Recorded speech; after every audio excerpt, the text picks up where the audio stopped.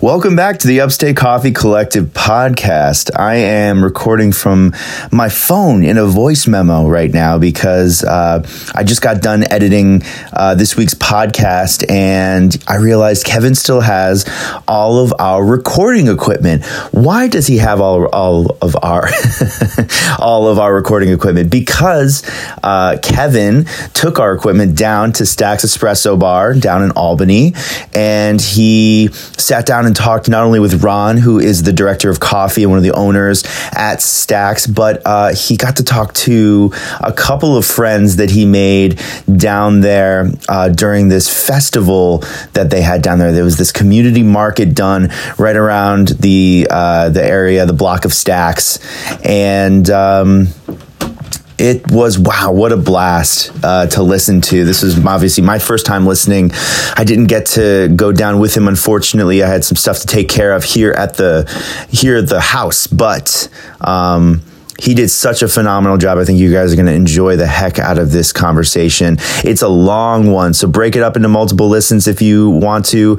He has multiple guests on, different vendors from the market, one including Nine Pin Cider.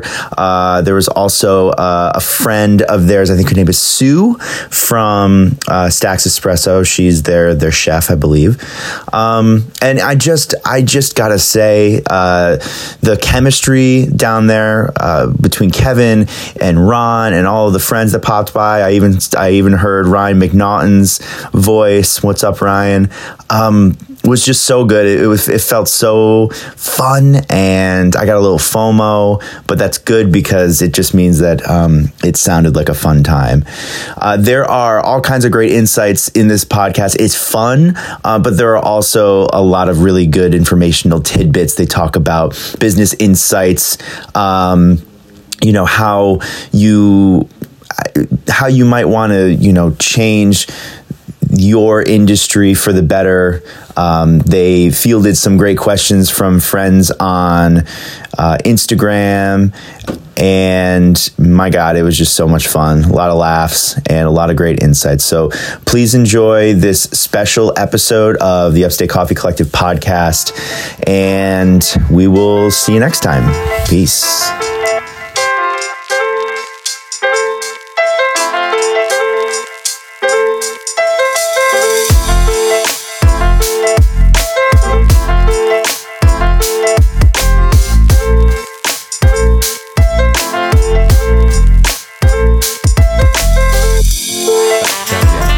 Could have dressed up as anybody for Halloween today, anybody, who would it have been? I hate you. I know you do. I hate Halloween. It's the most old man trait about me, other than that I love fly fishing. Yes. I hate Halloween. I love Halloween. Who would you have dressed up as? As a who? That one. Yeah. I feel like it's in my mood. I mean, today I'm a deviled egg, so I'm doing a little food play since, Sue's making food today. Which I enjoy. I do enjoy that, but a who? I mean, I didn't put that together. I saw you as an egg earlier, and I saw that you had horns, and I really did not put together that was a deviled egg. That is very clever. That's how early it was earlier. Yeah, somebody was said, much cute, earlier. You're an egg. I was distracted. Like, I'm a deviled egg. Yeah, that's the horns are subtle. They are. Right? Yeah. Skull leggings. Yeah. I just Skull noticed those leggings as you as said Well, it. yeah, that definitely does it. Cool. Well, welcome back to the Upstate. Who would I have dressed up as? I said Chris Evans, which is Captain America. I should have been Captain America today. It would have been great. Captain America. I would have enjoyed that. Yeah. Shield and everything. And there's like kids running around. I could have just handed him the shield. That's very Captain America-esque. The whole appearance. They would have taken Don't- out vendors and stuff by Don't trying hand to kids throw a the shield. shield. No, would've don't thrown get it. what? They would have all right. taken out your whole stack of Our coffee. windows would have just Oh. been gone. Yeah. Yeah. They may have been. Hey, there's another coffee roaster right there. Hey. Come on in. Yeah, get over here. Come on. He's gonna jump through the window.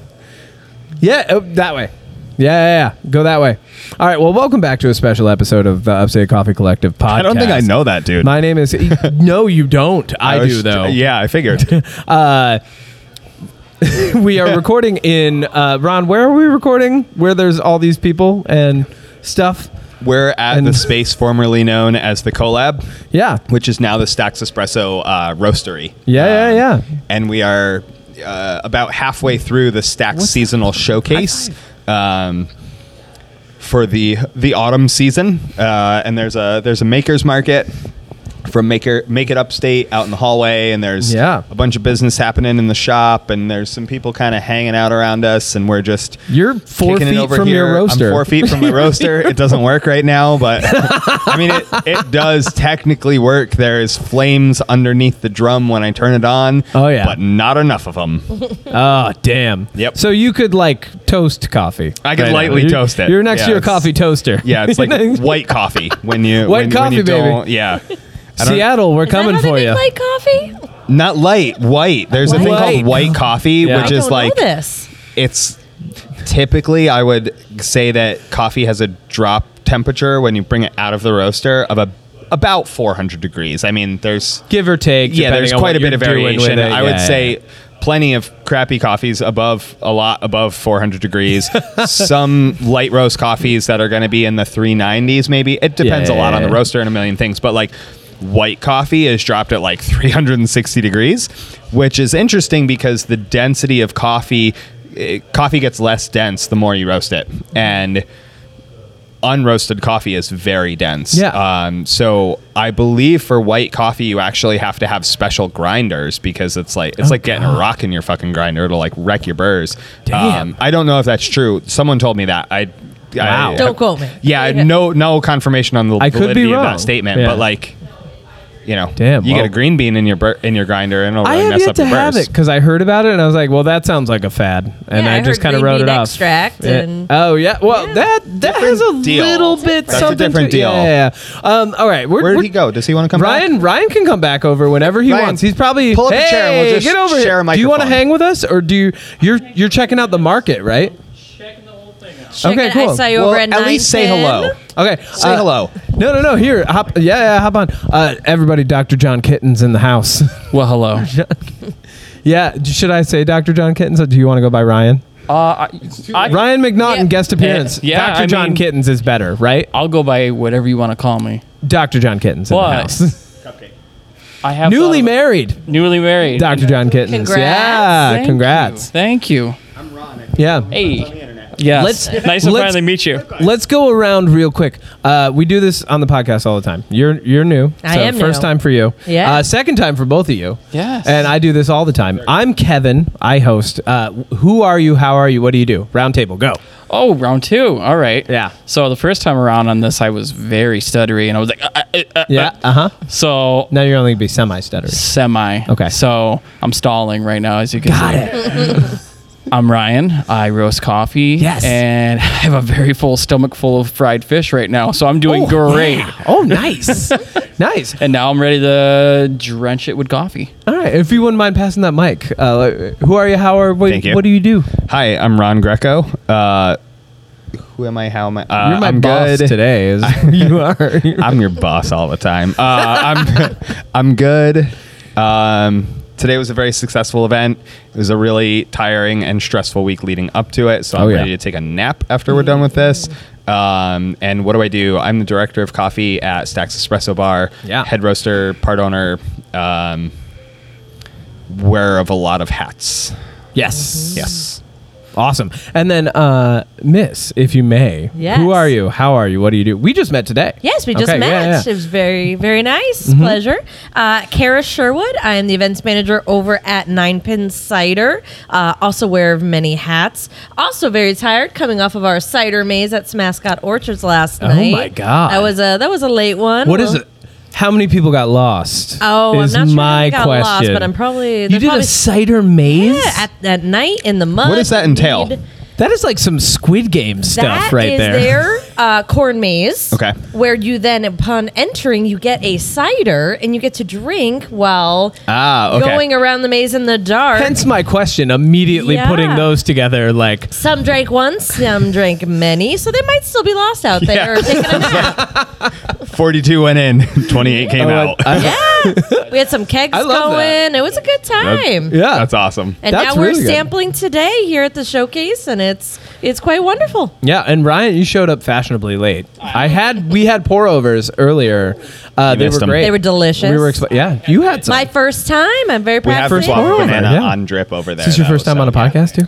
On a podcast, yes. On the radio, no. Well, you have a radio voice. Do you do commercials? I don't. I feel like I've heard your voice in a commercial.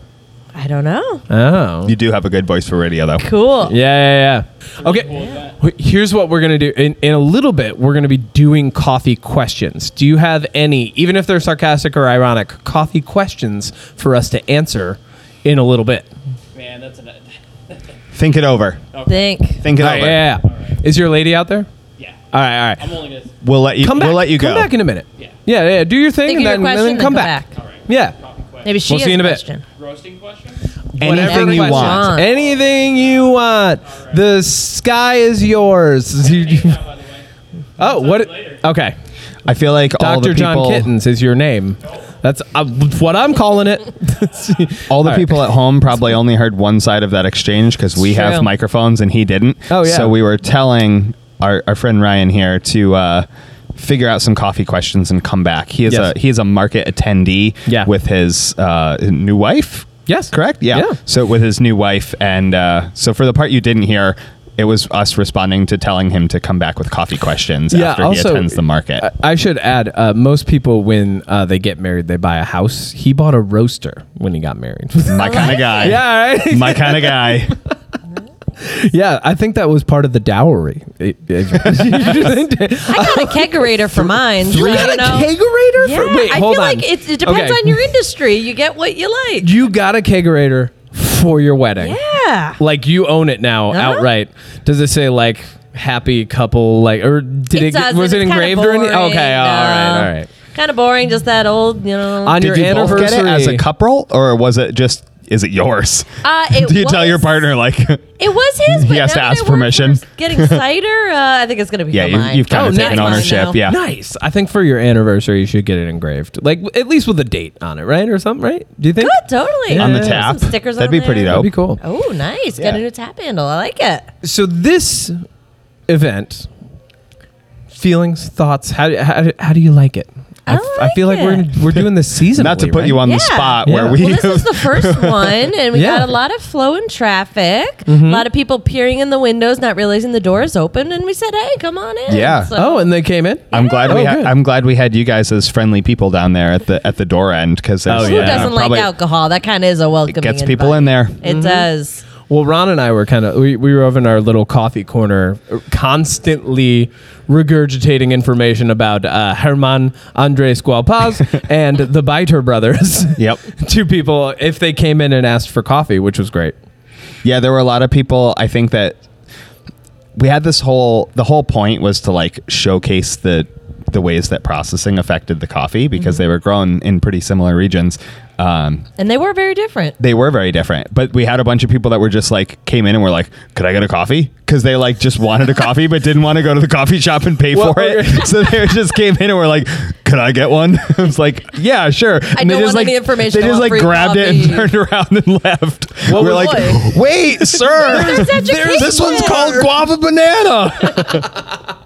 There was actually one of the vendors' sons came in, and I did the whole pour over thing, and was like, yeah, enjoy it. Here you go, have fun. He came back in later and was like, I'm thinking about something else. I think I kind of want a pastry or something. I was like, oh, buddy. And I just that's on the other side. Luckily, there's the glass, so I could point over across the hall to Stack's Espresso Bar and go, they're right there. But which is funny because for those of you at home. Nothing about our setup looks like a coffee shop. Nope. It is Kevin and I standing in front of a single table with two pour overs, two kettles, and a Malconic. And a bunch, an EK43 grinder that doesn't work, and a bunch of paper cups. Like there's no pastry case. There's nothing else going on in here. It's an empty room. A decorative grinder. Professional looking. Yeah. You're the guys for the coffee. Yes, we are. Well, that's all we wanted. Coffee professional. Was the coffee professionals today. Yeah. That's all we ever want to be. And then Sue Dunkel's on her way over here. I'm going to let her introduce herself. She was another big part of this event today. I would say Sue is probably the biggest part of this event today. Get over here. You know what? Here, get over here. Grab this mic. Here, I'm going to let Ron take hold of the conversation for a minute. Uh-oh. Hi, introduce yourself. Hi, I'm Sue. I'm Chef Sue. How do we ask it? Who are you? How are you? What do you do? What do you do? I was like, where are you? No, that can't be right. I'm Sue. I'm good. I'm tired, but this is awesome. I'm having a blast. What do you do? I think it's debatable, but I believe I'm a decent chef. You're the director of fun and food. I would say yes. Best title ever. Director of Food and Fun. There you go. So, what we did here today, we did the Stacks seasonal showcase for the autumn season. And so out in the hallway of the arcade building in downtown Albany, we have a maker's market by Make It Upstate. We were doing pour overs of 2 different kinds of coffee. We had live cooking demos by Chef Sue over here. We had 9 Pin cider tastings by Kara here from 9 Pin. We had brunch specials and food specials running in the coffee shop. And, you know, it was basically just to get out the announcement that like this space that we're currently in, this formerly collab space that is now our roastery, is a new space with a new purpose. And the larger reason was to kind of announce our partnership with Sue as director of Food and Fun. Yes. And so the event was sort of just a way to get those press releases out and like kind of bring people back into the shop after COVID and, you know, get people out and, you know, get people moving a little bit and put ourselves back on people's radar, I guess. Yes. And I would say it has been overwhelmingly successful. We've had a record-setting day for sales at the coffee shop, which has been awesome. Yep. I think most of the vendors probably had a pretty good time. There's been a pretty good flow of customers through here. Kevin and I did a bunch of pour overs. Sue made some s'mores and candy apples and stuff, and it was awesome. Kara handed out lots of cider. Yeah, presumably. lots of cider. Actually, Sue was just featured in one of our videos. Put she cider sure was. in it. Put cider in it. And one of the biggest questions is, wait, Stacks does food? And We the do answer is now, yes, baby. they We do now. Yes, I did this pork Normandy. I call it 9 Pin pork.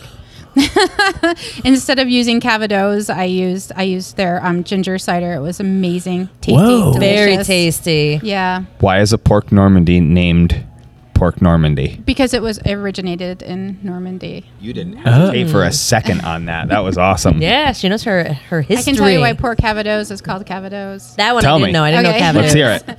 Well, Cavados is a type of liquor that they use in it. So All right, it's like there we go. Kind of schnapsy thing. So Apple. We Yeah. know apples. yeah. Tell me about apples. Oh, apples, yes. We have lots of different varieties for our ciders. The newest one coming up soon will be Cider Monster, and there's usually over 150 varieties. So we kind of throw every apple that we can find in this one special pressing every year. So That's awesome. it's the Cider Monster. It's good stuff. Do you ever do like single varietal ciders? Do them many, yes. Our latest one was the Ashmead's Kernel. So it's very dry, a little bit of a sour note. Cool. So yeah, it was good stuff. We do those as secret stashes. That's pretty awesome. I I don't drink, so I miss out on that part of it all. We do have a great the non-alcoholic I'm- sparkling cider. We were We've been on drinking the that all first day. iteration of this podcast that got deleted. Kevin and I were both singing the praises of it, that we were just really excited about it. It's so much better than any other non-alcoholic sparkling cider either of us have By ever far. had. Local orchards, like it's just Refreshing. out of this Yeah. world. It's so good. Yes, You know what? I Mascot thought makes a about good that. apple. Yeah, Yeah. when I taste that, I thought for New Year's, it's always hard for kids and for people who don't drink. So we always get the really bad, like Welch's I used sparkling to grape too. juice. That's exactly what we were talking This about was that Welch's sucks. superior. So that's going to be my champagne Yeah. this New Year's. Perfect. It's so good. Yeah, that is really good stuff. The thing that I love, I'm with you guys. Like, I loved that there was an NA option Yes, from me 9 too. Pin, and that it's done with some mascots was just Yeah. Delicious. icing. So on that. here's Yeah. a segue question for you. Okay. So for our cider, it tastes different depending on the time of year the apple is grown. Does that happen with coffee beans? Ooh, you got hit me with the hard-hitting questions. You know, I don't know. The honest answer is I don't really know. Yes, actually. So typically there is only one harvest in most coffee producing countries. Colombia has 2 harvests. Colombia has a second smaller harvest a little later in the year. It's got a name. I don't remember it right now, but it does have a name. Possibly Second Harvest. It's got a catchier name than fancier. that. It's probably in Spanish it's also. too. I was going to say, I think it's in Spanish too. But yeah, so I mean, in that respect, yes, I don't know the specific differences that the different harvest time causes. But yeah, I mean, typically with most places, there's, one main harvest time, and, at least with sort of the highest premium specialty quality, there will be several pickings, because you want to pick each cherry at peak ripeness. And so, even on the same tree, you'll have cherries that are still green, yellow, orange, red, a little purple maybe, depends on the varietal, and then perhaps overripe. So experienced pickers, a lot of the cost in coffee production at the farm level goes into the labor of picking, because it's very labor intensive. These are folks, just often migrant workers, just picking coffee cherries and putting them in a basket, but like coffee's grown on mountains, so you're really trekking. And but then if you do a separate harvest every day to only get the beans at the peak ripeness, and sometimes you'll have day lots, so that things grown on Monday, Tuesday, Wednesday, Thursday are all separated and can be, auctioned or sold based on the specific qualities of those individual days. Whoa. It can get pretty like pretty nano at the really nerdy specialty level. And then in Brazil, there's strip pickers where they use like a machine that just closes around a branch, and you get the worm infested cherries and the ripe cherries and the underripe and the overripe and some branches and some leaves and Now, obviously that's an industry analogy that might go into the category of apples as well. Yeah. There's obviously different forms of picking, harvesting, and then putting through production apples. Yeah, for sure. What's it like in Ninepin? So we partner with some Ascot, but a fun one that we're going to do up soon and announce, November 13th, we're going to do it with the Shaker Heritage Society. So we have a single varietal from that orchard, and it's called Shaker Shaker. Because traditionally you pick an apple, you can hand pick it, there's machines, but the way they did it is they shook the tree. Yep. Stop it. Yep. So what? Shaker Shaker was they shook the trees, and that's how those were harvested. That's awesome. Isn't it because the more ripe apple will fall right off, whereas the less one will stay? Right, that's how they know. Yep. Wow. Yep. So the ripe apples will fall off, and you can grab those. And that's some old world wisdom right there. For real. Yeah. Wow. It's super fun. Sue is a real multidisciplinary knowledge kind of lady. She really is. Let's talk about these ladies real quick. Yeah, let's get into that. Sue, you obviously there was a journey that has led you to this point in your career, in your life. Could you explain a little bit of that and what kind of brought you around to being on the Stax team? Yeah, absolutely. Just encapsulate the last 40 years of your life. Sue, can you summarize your professional and vocational lifetime? This is a different story than you might expect, but I actually went to the Cleveland Institute of Art, part of Case Western Reserve University, for fine art. That's where I went to school. That's where I got my bachelor's, was in fine artist. Wow. But I always worked in restaurants from the time I was 15. As most artists do. Yes. You check out her cupcakes. They're beautiful. Well, that was what happened. Was I was always working in restaurants, but trying to make it as this artist. I lived in New York City, Boston, Portland, Maine. I was in bands. I finally moved here to Albany, and I decided maybe it was time to do the thing you've always done and excelled at. Actually excelled at, and go back to school. So I went back to Schenectady County Community College and found that my artistic background really worked very well, benefited me in certain areas of the culinary arts.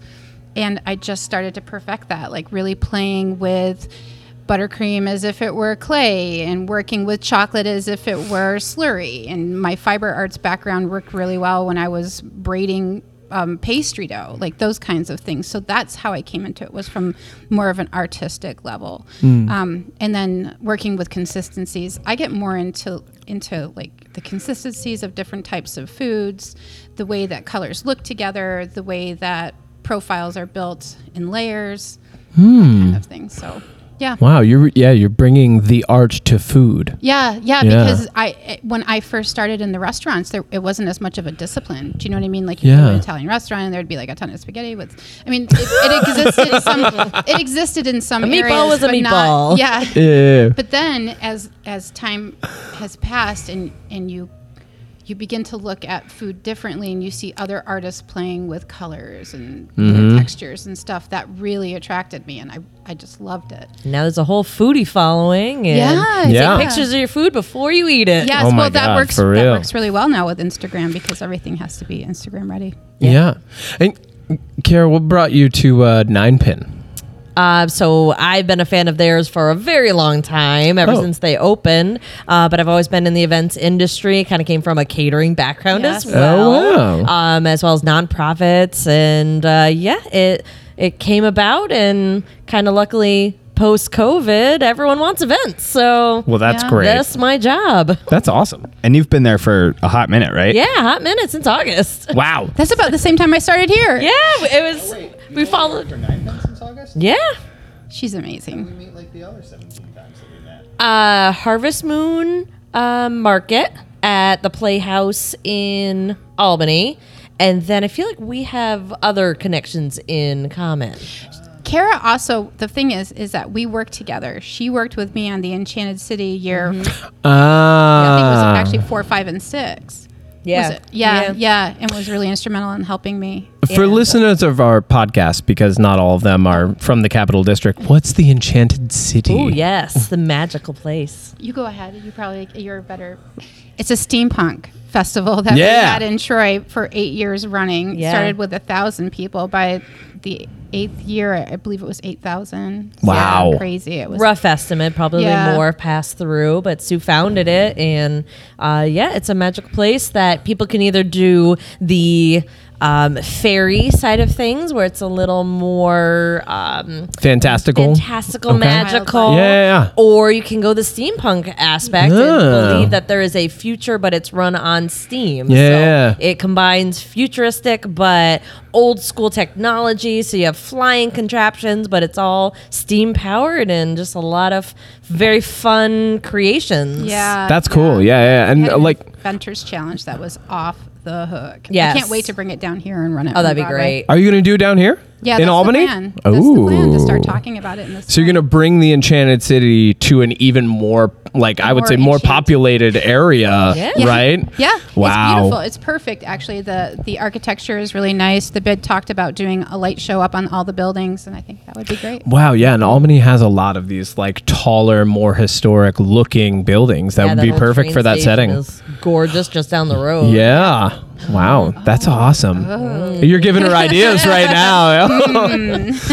Oh my gosh. Well, that's cool. So, and then we've all come together today, and we're celebrating coffee, art, food, beverage, life with a bunch of people. And I kind of in my mind, it seems like this was the beginning of an idea that's going to become something else. It's going to end up growing, right? Yes. Yeah. The initial stage. You have to announce something and take your first step forward in order to move. It's almost like there's this neat parody that I think about, or parable, where if you need to walk 2 miles in the dark, you shine a flashlight and you take one step at a time, and the path unveils itself as you go. You know what I mean? Wow. And so today was the first step in making this big destination transition, and just Stax has so much to offer. 9 Pin has so much to offer. Yeah. There's so many cool things happening here. Great ideas, wonderful future, and let it unfold and celebrate it with the community. Yeah, then you can collaborate and just have that reach. And collaboration's amazing. That is a really good analogy, by the way. It's the truth. normally on this podcast at this point we'd be getting into like some bio of an artist or a roaster that we've brought on, or like we'd be delving into like something that they were up to, and we've summarized what we've been up to. Let's get into some more fun stuff right away. Right away. Now. Yeah, right now. So we were given some questions. And I want to share them with you. No, I want you to. I'm going to share them with you, and feel free to chime in. Stump the chump on them. Actually, real quick, Sue, you did a cooking demo earlier. I didn't get to watch it because I was handling other things with coffee. I had a lot of things to do. What were you doing for the cooking demo? What was going on there? So there were a number of things that I was going to share with people. Some of my most popular treats are the floral cupcakes that I make, the gourmet candy and caramel apples. I also do these kind of gourmet s'mores, things like that. When you see them in the case, oftentimes people will say, "Wow, that looks like it took forever," or "that looks so like oh my god, complicated. I can't do that." Exactly. And the fact of the matter is that part of being able to do something and do it well is finding the right tools. So over time, I've been able to find the right tools to help me make it look like it's impossible to build. Yeah. And some of those things are just as simple as knowing what country to source your tips from. Like I use Russian tips, I use Korean tips, and I use American tips when you do buttercreams. And it takes 50% of the work out if you know what tip to use. I'm sure that there's same thing in any business. Oh, wait, so like the tip on a piping bag? Yes. Oh. Yeah, most people like just buy like a star tip and they decorate with a star tip. Yeah. But there's honestly thousands of tips out there, and the Russians have the best, I think, and the Koreans. Really? Yeah. Wow. Is there a way that you can like describe that for someone listening to this right now? Yeah. That's like digestible, like they can picture it? Tell me about a Russian tip. Okay, so to put it in the lexicon of the average person, when you buy Play-Doh for your child and you put them through the presses, you have different presses, and it forms different kind of decorative things. Yeah, it's the same thing with buttercream tips. The pattern on the tip as the buttercream flows through it can create different forms, and you can actually just press it through and it will do a perfect rose or locust or sunflower. Whoa. Yeah. You just need to make sure that your buttercream is at the right consistency and that there isn't too much air in it. The tip will do the rest of the work. Yeah. Wow. Yeah, that's kind of cool. That is cool. Yeah. And so there's a tip for every occasion. Yes. Really is what you're saying. Yeah. Yes, that's the tip. Yeah, and the thing is that they're not really expensive. No? No. It's like $15 to get a really nice set of Russian tips. It's about the same for... There are too many jokes in this conversation. I know. And I can't handle it. Kara, what were you guys featuring from Ninepin today over at your... Yes, booth? We brought over all of our ciders today. All of them? All of them. Whoa. That we have in can and bottle form, I should say. Okay. I was like, whoa, wait. We do some specialty small batches, which are only available in our tasting room down on Broadway in Albany. Okay. So that you can take home in a growler, but otherwise, you're only going to get it from our tasting room. But okay. We have our most popular apple pie secco that we have sampling. We are sampling today. Yeah. Apple pie in a can. Yes. For those that do like alcohol. So we have that available. And then we have our blueberry. And then in a couple of weeks, we'll be bringing out our blueberry peach cobbler. Oh, yeah. So people love that. Perfect in time for the holidays. Yeah. And then you guys have an Earl Grey one too, right? Don't you? But that's seasonal. Winter. That's a seasonal one as well. Yep. Yeah. I still help out at a wine store every now and then. Like I'll go in and like check their inventory or something. And they actually, one of the women who worked there would use Figenza, a fig vodka, and your Earl Grey cider and make like this beautiful cocktail for herself. Delicious. Yeah. There's good stuff to be done with that. We do cider cocktails. We have a winter menu, and then we're coming out, or we have our fall menu right now, coming out with our winter menu soon. What's the most popular cider at the tasting room location? Just Signature is kind of like the standby everybody's favorite. It was the one that founded the company. It started it. It's actually a blend of like 30 different varietals. So of apple? Yep, of apple. Oh my God. Yep. So we kind of all shaken from trees? No, I'm not all shaken from trees. That's a lot of shaking. That is a lot of shaking if you were to do that. Okay. Yeah, but it changes every season because the apple varieties that are available in season change. But we just kind of make this special blend that is just delicious. So hard cider fans would find a lot of variation and new things all the time at your tasting room. Pretty much. That's awesome. Yeah, we excel in off dry, so we're not going to be on that sweet spectrum. Okay. A lot of people who are like, I'm not a cider fan, tend to like ours because we don't go that sweet spectrum. Yeah, sugary can be a turnoff. Yeah, for people. For sure. All right. Well, let's get into some questions. We'll go with a couple of the less coffee specific ones. Oh no, these can be for you too. Yeah. Well, actually, here, we'll do this real quick so everybody can get in on this. We always, on this podcast, on the Upstate Coffee Collective podcast, we have two things that we always touch on, and they're the most important questions of the podcast, in my opinion. We say, what's in your mug, which is like a coffee that you've had recently, or even like tea or something else, like you could say a cider if you wanted, that you've been enjoying. You can't. I'm saying cider. Okay. So like what's in your mug is a thing that we do. So we go around, we share. I would say what's in my mug today, which I actually just really enjoyed after doing a bunch of pour overs, was the Lark Street blend from Stack's. Yeah. It was really, really nice and refreshing, and I finished it already. Sue? So I like the dirty chai latte. I believe it's Harney and Sons chai, and then the shot of espresso. Stack's. That new school espresso. My God. What do you got, Carol? Always a good one. My favorite, because fall, is always an iced maple latte. So a lot of times I'll come down and get that with oat milk and start your day. Nice, Ron. I'm drinking non-alcoholic sparkling cider. I'm sick of coffee. As you should be after dealing with it so much throughout the week. It's really funny. I run into people all the time who are like, oh my God, do you drink the most coffee? I'm like, I drink less coffee than I drank before I worked in coffee. That's what everyone assumes of me as well. I'm like, I drink 8 ounces a day on average. It's really a disappointing number. Yeah. Well, in my industry, I'm the opposite. I've been drinking more cider than usual. Oh, really? Nice. I like that. I might need to tone it down. Alcoholic beverages are much more conducive to drinking a lot of than coffee is. True. I've given myself a self-appointed title of taste tester. So anytime we have a new menu item, I'm like, yes, sign me up. I must fulfill this. Yeah. I will bear this burden. I will carry this cross. All right. Second most important question on the podcast. What's your jam? Now, this can be an artist, an album, or a song that you've just been absolutely loving of late. You don't worry. It's not your favorite ever. It's not the thing that defines you as a piece of music. It's just a thing for the week.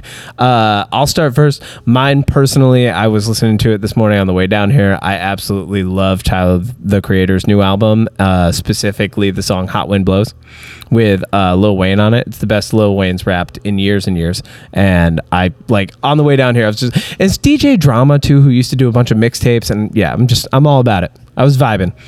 What do you got, Sue? So honestly, this past week, I've been a little bit addicted to information coming out about Winds of Winter, George R. R. Martin's new book. Oh, the next book in the Ice and Fire series. There's rumors again that it's coming out shortly, and I've been listening to every podcast I possibly can about spoilers. Your jam is a potential jam. Yeah. That's what I get into that, like waiting for something to come out, and then I'm like, okay, what else should I wait for? Now, what else am I going to wait for? It's always like in the future. I love that. Kara, what you got? Well, I guess it's a video I watched this morning where it was a busker. And for those that don't know what busker is, it's a musician who, sings on the street, and he's singing a Modest Yahoo song. Whoa. And then the camera pans and they're standing Modest Yahoo. Ooh. Watching him? He's in a coffee shop? He's not in a coffee shop. Oh, that happened in a coffee shop too at an open mic. No way. With Modest Yahoo. Yeah, there was a dude awesome. like covering Modest Yahoo who walked up and watched him, and he didn't know. We might have saw the same video. It might have been. I think he was. Was he wearing a Hawaiian shirt? I can't remember. Okay. It's been a long I time. just saw I'll try to look it up though. But yeah. Right. He doesn't even know that it's the singer who He's wrote very the song. coverable. Yeah. I feel like, especially in like the busking community, like Totally. Oh, yeah. Well, it was one of the best kind concerts of reggae, I saw. kind of rappy, like He was here at Pearlpalooza just a couple years ago, right on Pearl Street. It was amazing. And sometimes he looks like a busker, so he just blends in. He totally yeah. Ron, what's your jam? I have been listening to Fix the Error by Between the Buried and Me on the new album Colors 2 obsessively. I just, there's that drum solo and I just groove. I dance in my car. I don't dance, but I dance in my car to a drum solo because it is the catchiest drum solo that has yes, exactly. It is the catchiest drum solo that I think has maybe ever been written, and then it goes into guitar solo, but if you listen really carefully you can hear a banjo being plucked in the background. Ooh. And it's why I love this goddamn band so much. Between the Buried and Me is amazing.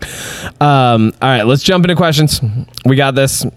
First one, favorite Halloween movie. This was more of a, like, I have these actually prioritized top to bottom, coffee oriented, and then veering away from coffee. I'm going to read them bottom to top so that we can participate more and then get more specific into the coffee. Favorite Halloween movie, go. I'm going last on this one. Hocus Pocus. The Others. Perfect. The Others? Yeah. Oh, nice. All right. What do you got? I can't even think of one. I hate Halloween. I hate Halloween. I won't pretend holiday. to. Then say Trick or Treat because there's the guy who hates Halloween in it.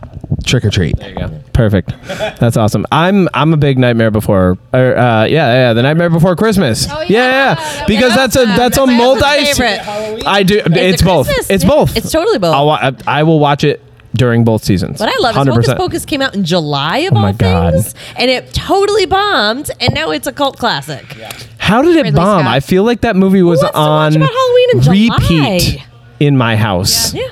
That's what happened to Blade Runner. Halloween, not in July. What's that? That's what happened to Blade Runner, the movie Blade Runner. Oh, when it went out. Really? Ebert gave it 2 stars. Yeah, it was wow. A couple. Ebert's hardcore though. Yeah. All right. Favorite treat to pair with coffee. Oh. This is a Sue question. If ever there was a Sue question. I really like peppermint bark. I like a 80% dark chocolate with peppermint bark. Ooh, yeah. Coffee because it melts in your mouth and makes it all nice and tangy. That's okay. Yeah. Yeah. That's like a tactile sensation almost. It yeah, is. you got like the feeling of the mint. Nice. Yeah, what do you got? Oh, this Kara. one, for me, I can't pick because it's very time dependent. I'm very much an afternoon coffee and treat kind of gal. Okay, so currently, well, I had a delicious maple donut this morning, but I kind of think afternoon treat. What did Sue make recently? Yeah, and I come down and I get coffee and a treat. So what is it? The fruit tarts. Those are always delicious. Ooh, fruit tart. They're really good. Ron, what do you got? If it's diner coffee, cheesecake. If it is specialty coffee and we have some like pairing ability, cheese. Actually, cheese is good. Yeah, I know. I worked on a cheese and coffee pairing with for the Hollow with Eric Paul.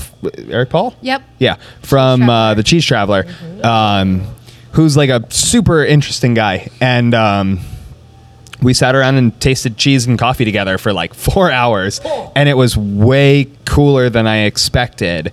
If you sip the coffee first, it actually heats your palate in this way that as soon as you put the cheese on your tongue, it immediately releases oils in like this overwhelming, like just rush of flavor. It's really, really awesome. And then you can kind of take the pairing tact of pairing similar flavors, where there's like a fairly middle of the road cheese with a fairly middle of the road coffee, maybe like a Colombian with a cheddar, just something that, pretty standard. Or you can pair like something really earthy like a Sumatra with something really funky like a blue. And then you've got like the earthy actually mellows out the funkiness of the blue cheese. Or we did like an Ethiopian with a buffalo milk cheese where like the fruitiness and acidity of the Ethiopian kind of tempered the brothy Yeah, like the sort of brothy saltiness of a buffalo milk cheese. I'm into and this. It was really, really interesting. It's definitely something Sue and I have talked about doing in the future as like a fun little afternoon ditty. Next seasonal, next seasonal showcase. I'm big on savory over sweet. I mean, I like sweet. I like food, but I love savory. So coffee and cheese pairing is my lane big time. Yeah. I'm savory over sweet as well. But I'm pretty classic when it comes to pairing, and I love nothing more than sitting down with an espresso and a croissant. Yeah. That's it.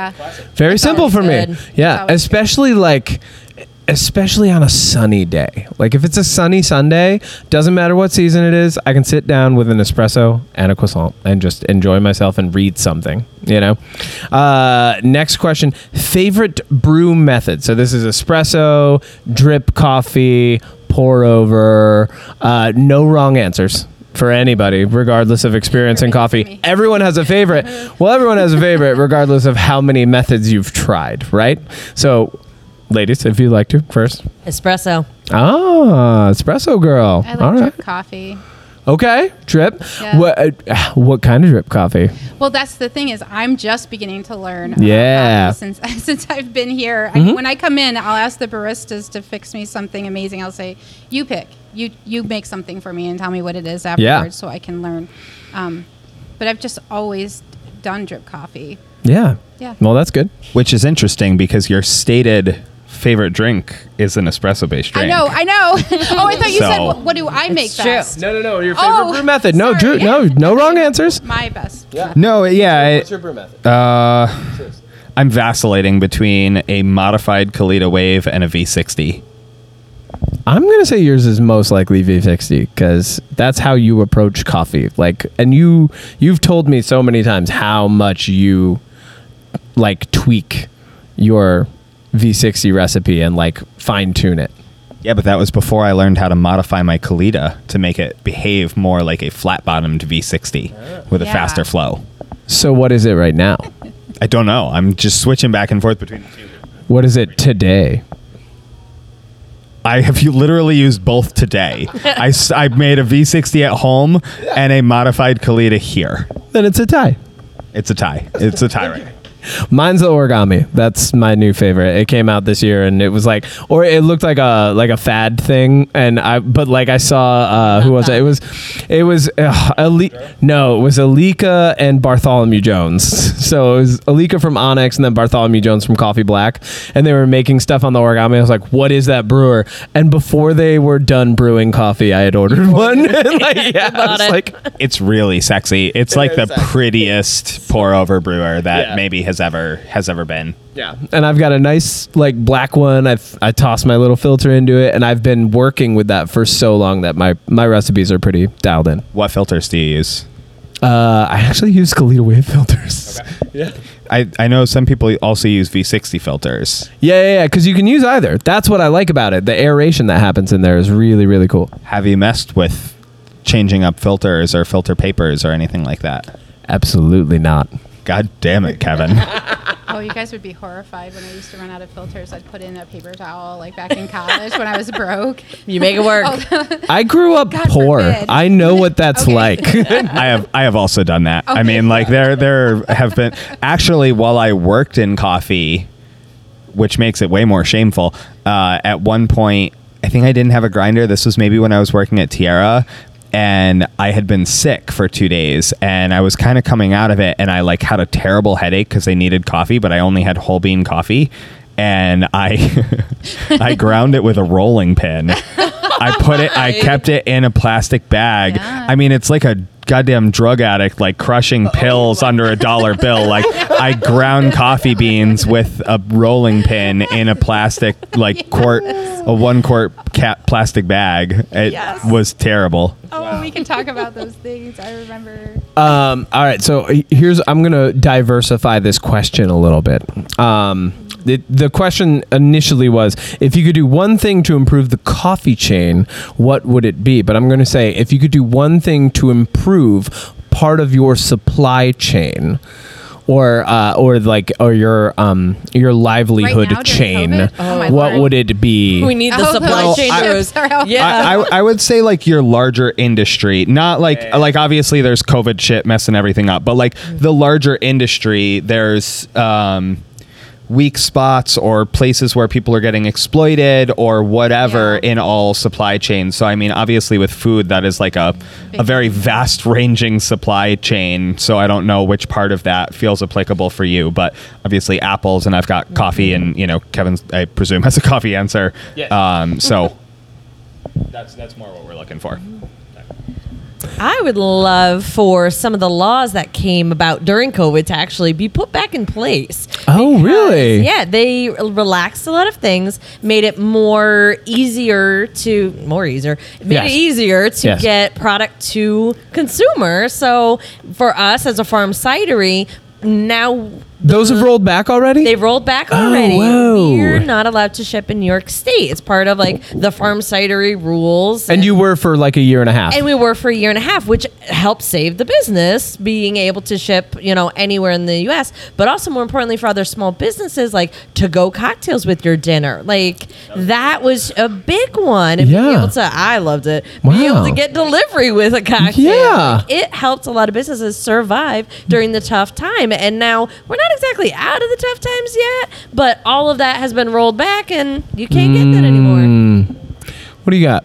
You know what? Kara brings up a good point. Originally, I was going to talk about meat, but I think that there is something that's a little bit more of a sticking point for me, and that's delivery services, like DoorDash and Grubhub, Grubhub. Yeah, I would really like to tackle that. I'd really like to talk about the exploitation of that. Yeah, I love them in theory. I know, but I know. I hate them so much. I argue with my wife about this all the time. God. It's really difficult because we're a split household, Yeah. and she loves Grubhub. Yeah. She doesn't work in food, and I'm like, this fucks people. It does so badly. It does. They are so beholden to the business brought in via Grubhub because it's so convenient. But Grubhub is like exploiting the work. Sorry, this is your topic. You talk about it. No, this is a good topic. I'm really grateful for that because I have to tell you, as a business owner, what would happen is, and most people don't know that when you make a price point of a menu item, you do it 1/3 food costs, 1/3 labor, 1/3 overhead, right? So you're at 33. Yeah. Grubhub takes 35%. Oh my God. Entire profit and more. Yes, of your order. So you have two choices. Over a third of part of your estimation. Yes, exactly. So you have to hope either that you're selling a ton of it, so it inflate, or you've already makes it up. It makes it up, or you have to increase what a person is going to pay for an item on Grubhub.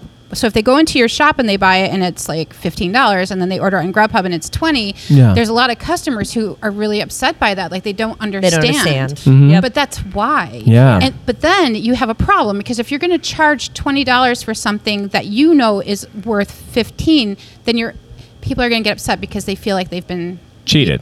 Yeah, because they're used to being This isn't a $20. They're used to getting meal. it for $15. Right. Yep. Yeah. And so then you get smacked on Grubhub. And what Grubhub does is it puts all those reviews into your profile. So when people decide to order, they look at the reviews. Oh my God. So you're screwed. Either way. You go with that. Wow. Yep, right. You're screwed. Oh, that's horrible. Yeah. So I hate it. Damn. As an idea, it is really nice. Yeah. But man, Grubhub. But the execution just isn't there right now. Yeah, I could understand 15, 20 maybe. Yeah, and then you have to tip the percentage driver. because obviously What Grubhub should do is have your price and then just add the Grubhub charge on top of it and charge the customer for it. But they know that it would sink their fucking business in 3 seconds because it's coming out of people's pockets, instead of the restaurateurs who are now completely beholden to a service who brings in over the 50% of their business, but also takes their entire profit margin. It is so fucking infuriating. I'm like almost tearing up, and we don't even use Grubhub. I get so mad. It sucks. So really, like what we're kind of like getting at here is that the only businesses that would really benefit Grubhub are businesses that are chain restaurants that are already exploitative in their own manner, because really they're tax write-offs for larger beverage companies. Not only that, but that one number, that overhead number for them is a standard number. It stays here. So if you sell like more than you've already paid that off, and then you begin to profit. You begin to get more of a profit on top of Grubhub, but you have to sell so much food to meet that, and so chains are the only ones doing it.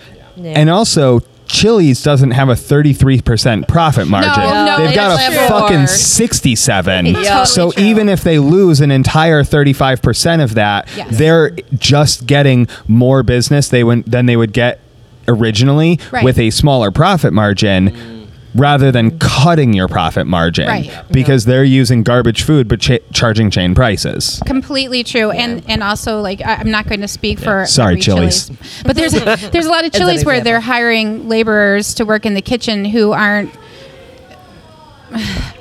making $22 an hour. They're making $12, so that labor is low too, and then they're just taking the profit and putting it towards corporate that's in Houston. That's not what we want. Yeah. Yeah. But then you have small businesses that I understand it's tough.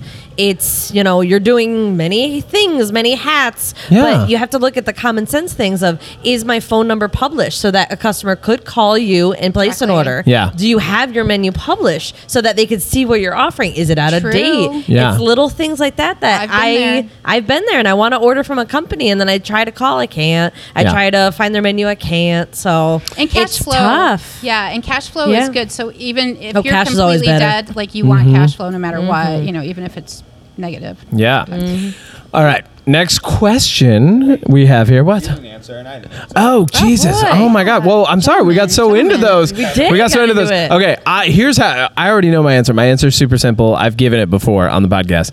I would improve the way that the coffee chain functions, or the way that like the coffee circle works, really, by having more access to direct trade. I would find ways to connect farmers, producers with roasters more immediately. And once again, it comes down to like ratio and exploitation. And like you said earlier, we got coffee FedExed to us from Shadi and Elias. Yeah. That's an amazing thing, right? Now FedEx, of course, there's the FedEx charge, but like ultimately having those direct relationships improves quality and can improve like quantity over time. I paid less to get that coffee FedEx to me than I think I usually do by getting it delivered on a pallet now. Yeah. In 2021, which isn't always an importer's fault. Sometimes it's the company that they use to get things over here. It is, I would say, distinctly not an importer's fault. The average price of filling a container of coffee and shipping it from, I think the example was Columbia to the Northeast Continental Terminals in New Jersey, has gone from approximately $1,500 to between $8,000 and $12,000. It's insane. We just recently paid $6,000 to get something shipped. It is completely out of control. Yeah.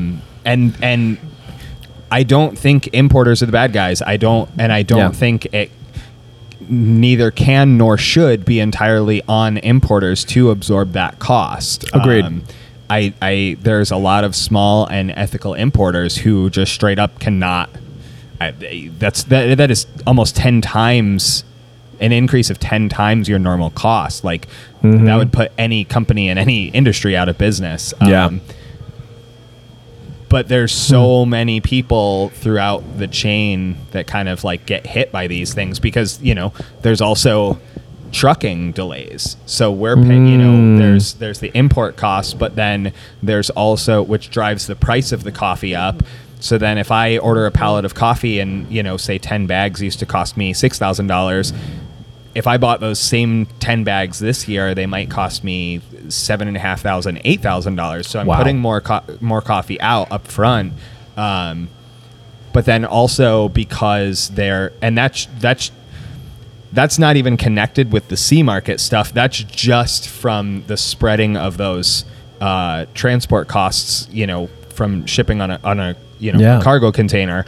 But then also where I maybe used to pay $250 for a pallet to get shipped from Continental Terminals to Albany, New York, I'm now paying $450. Yeah. So there's just Colombian coffee, Brazil had a shitty harvest, so C market prices are flying through the roof, which is great for farmers. But I mean, Colombian coffee farmers are defaulting on their deliveries of coffees that they already agreed to, because the C market is flying so high that they are banking on being able to sell that coffee at such a higher rate that they not only can pay off their defaulted sales, they can also make more on top of the defaulted sales than they would have from the original sale to begin with, even after paying them off. Wow. And I mean, that just shows the fucking downside of these. I'm not going to say all the things I was going to say, but it shows the downside of having a speculative coffee market instead of a stable coffee market, because exploitative companies have been reaping the benefits of a C market price at 96 cents per pound for the last 2 years, which is below the cost of production for farmers. And now that C market price is at $4.50, and those, and all companies are suffering, and Colombian coffee farmers are benefiting, I guess, but I would argue it is a better way of life to have a stable or relatively stable income that you can depend on year over year, rather than 6 years of starvation and then a windfall that you have to bend over backwards to get and hope Brazil gets an early frost. Yeah. It's like literally an act of God windfall. Well, and then it's not necessarily great news for some people who are experiencing hard times based on the frost in Brazil. Yeah, right. Brazil's screwed. Yeah, exactly. It just, it just benefits Colombia. Well, not just Colombia. We shouldn't have to, have our benefits rely on other people's downfall. Exactly. Yeah. How would you improve the coffee chain, the coffee cycle? I would restructure fair trade. As an organization, like Fair Trade USA, I think really sucks. And I think people that don't know use it as the gold standard of what is ethical trading. And I think that it is not particularly ethical, at least in coffee trading. I don't know about its relation to anything else. But I don't think that it's a particularly ethical system, because it still is based on an exploitative C market. And I would also work on getting the big coffee companies, Nespresso, JBH Holdings, Nescafe, whatever it is, Starbucks, stuff like that, buying some kind of certified, like price stabilized coffee, because I think that no matter what we do as a specialty industry, we're still like 4% of global coffee buying. Like, if every specialty coffee company paid $10 a pound straight farm gate prices to the farmer, it would be a drop in the bucket compared to what would happen if just Nescafe bought price stabilized coffee. It would make more of an effect than it would if every single roastery in the entire global specialty coffee market bought ethically and above. So that would be mine. So Grubhub and Nescafe, we're going after them. Fuck them. Bring them down. Burn it to the ground. All right. Next question to continue our happy little trip through these questions. We have, I'm going to alter it once again. The original question was, is coffee going extinct? I'm going to change that to, has there been an environmental impact recently in your industry? Pandemic. Like I said, we're continuing our happy trip through our questions. So happy. Sue, you want to hit us off with that? Yeah, I can only speak from personal experience and what I think I'm perceiving. I think it's going to take some time for us to be able to reflect and see what happened to us over the last 2 years. But my initial feelings is that the small independent business is extremely vulnerable. It's so vulnerable. It's already vulnerable to chains, and now it's vulnerable to God. Can a family be without a paycheck for a week? If you're a small business owner, you really can't. I mean, we always knew that, but when times were good, you might not have felt it. It's not until you had to shut down that you realize. Like, you look at I looked at my husband and my daughter, and I was like, "Holy crap!" Yeah, I think it has. At least for me, it's a wake up call in a way. where it was really fun to be like the queen of my own little kingdom, as I like to put it, until I was extremely alone and very lonely and very scared, when I realized that we really need each other as a community. So what I've seen happen, at least in the small business community that I'm a part of, is we've become much friendlier and more tolerant of each other and working with each other's strengths. Like, I love having Kara here because she works with a company that I admire, who does things that I don't do. Yeah. You know what I mean? I am so thrilled to be with Stax. We've been talking about this for 6 years, and it made perfect sense to me. All of a sudden, I was like, I want to be a part of this. It's strong. It's energized. It's a really great brand. They do really good things. They're immensely popular. I want to be a part of this. Yeah. And it was easier. And there's other businesses like Bard & Baker and other places that I really enjoy who they are. And instead of automatically thinking about other small businesses as competitors, I think about them as friends and what is the strength that I love and how can we work together to be successful. Yeah. That is what has changed for me. Yeah. Completely. I wasn't thinking like that, I don't think, like 3 or 4 years ago. Maybe in a small way, but not like I am today. Yeah, to add on to your comment about energy, I'm going to start bringing Kara into our Tuesday meetings, just because it's already good. It's already good. I'm letting you know. Sweet. Yeah, we have great staff meetings. Nice. Yeah, Nice. I got booed for having a work related segue one day because it's not allowed. It's good. Yeah, it's not allowed. I was like I didn't know what to bring in, and then they were like no, don't talk about work. We do that after. We do enough of that. No, they're really good. Yeah. It's really good energy for those. Nice. Have you had an environmental shift in your views, or has there been an environmental impact on your industry?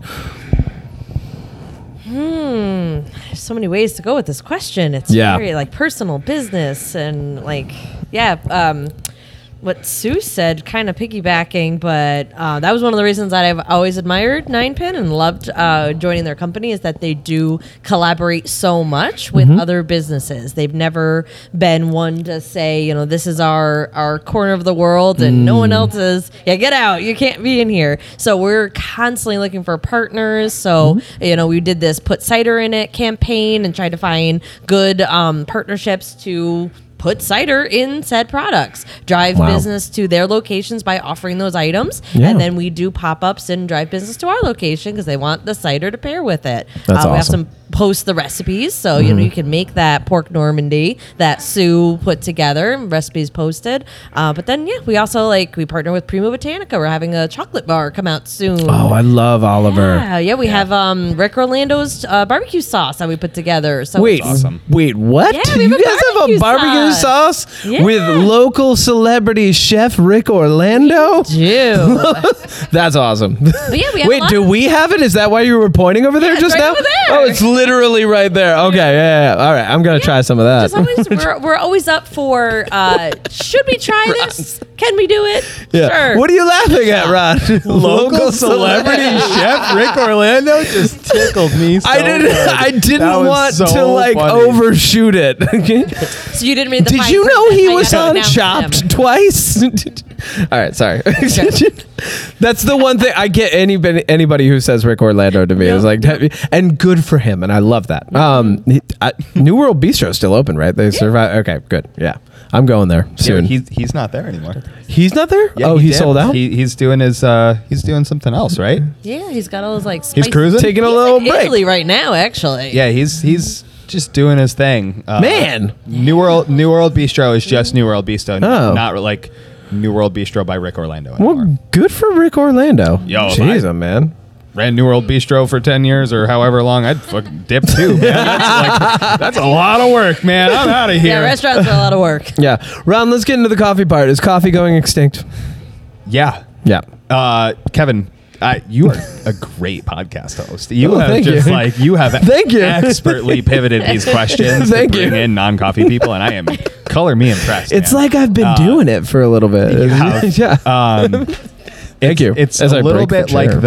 the podcast version of being on Food Friday with Ray Braff. Oh, which is, well, it's just really bizarre because you're talking to him and he's like, "Oh, hey Ron, how's it going?" You're having a normal conversation, and then it the little beep goes off to say that you're on air, and he's like, "Welcome to Food Friday." He goes right into the NPR voice. Yeah. And it's you do the same. No, thank you. Yeah.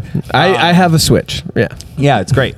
So for the bummer part of that question, yes, coffee's going extinct. Yes. Hopefully it won't really happen in our lifetimes. No.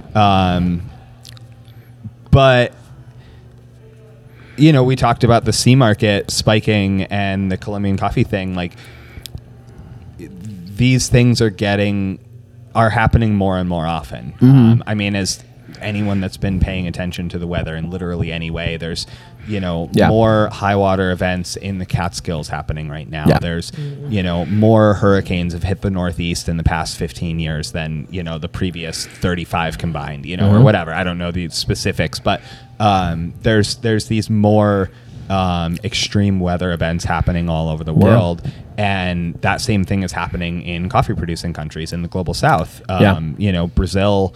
Brazil is the largest coffee exporter in the world. So when I say the Colombian coffee is selling for extremely high prices, coffee is sold on the speculative commodities market, and Brazil, as far and away the world's largest coffee producer, with Vietnam being the second, if Brazil has a bad harvest, coffee prices go up for the entire world.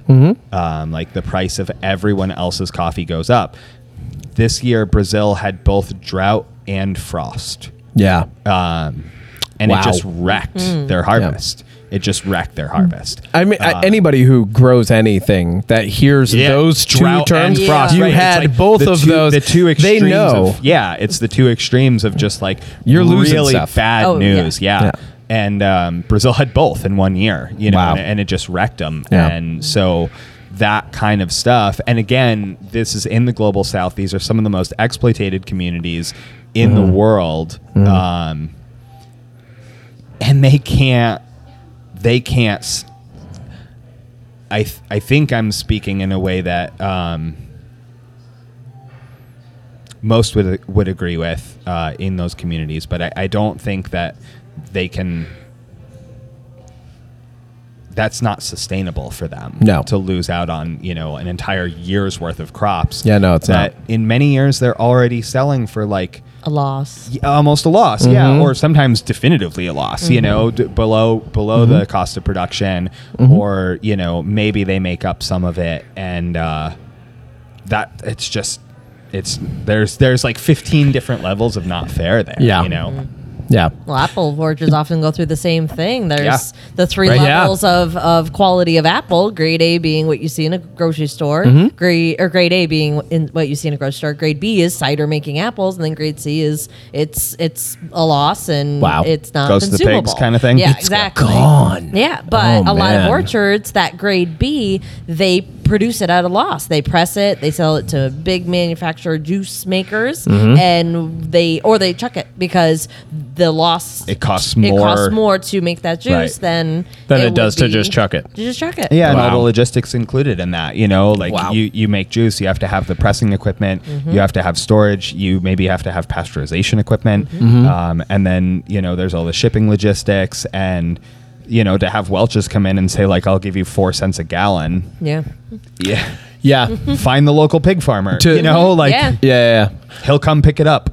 I mean, my answer kind of echoes your answer. So I think what I would add to that is it's something that I've been the reframing and rephrasing of my thoughts around that area, especially with coffee going. Like we've known about this for a while. Like this has been happening and it's continuing.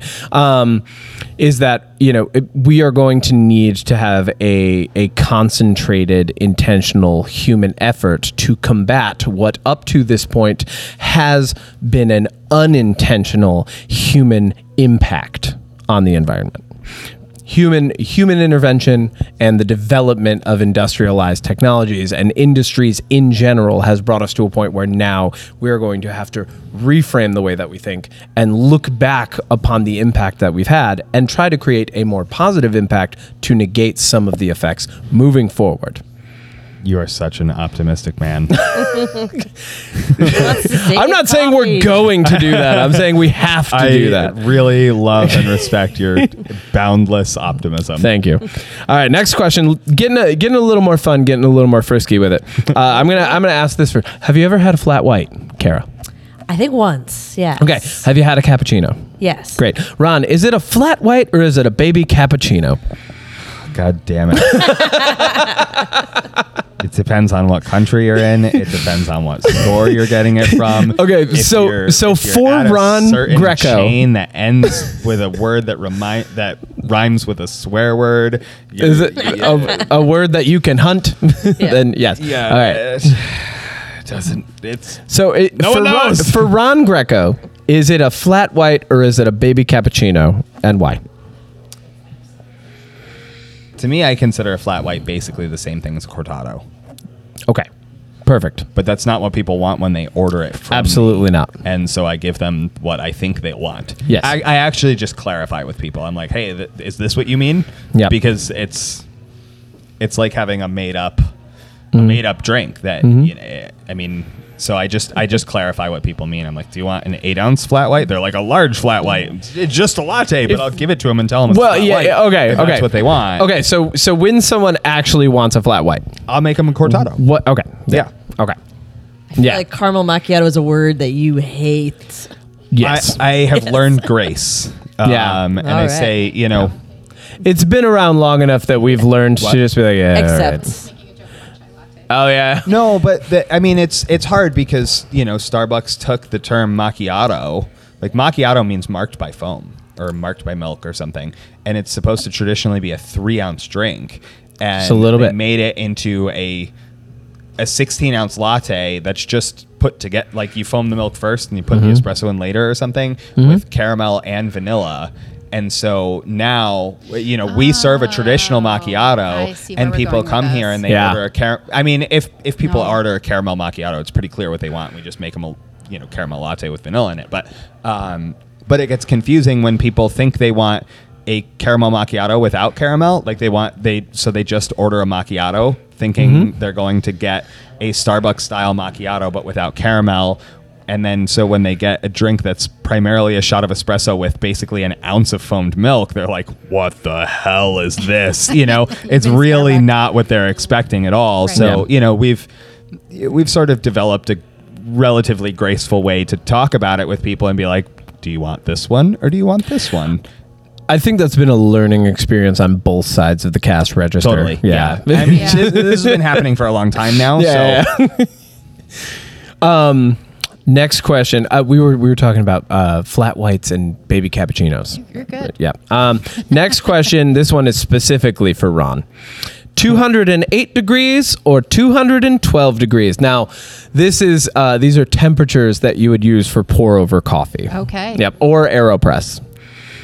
208 degrees or 212 degrees, Ron? if you're going AeroPress, the recommended temperature is 170 degrees. Thank you very much. But I'm 212 all the way straight off the Okay. boil because Yep. it is nearly impossible to have an accurate count. Like you're Losing heat as soon as you pour. losing heat as Yeah. soon as you pour, but also like who turns off the boil and watches it go from 212 down to 208 and is like, okay, pour.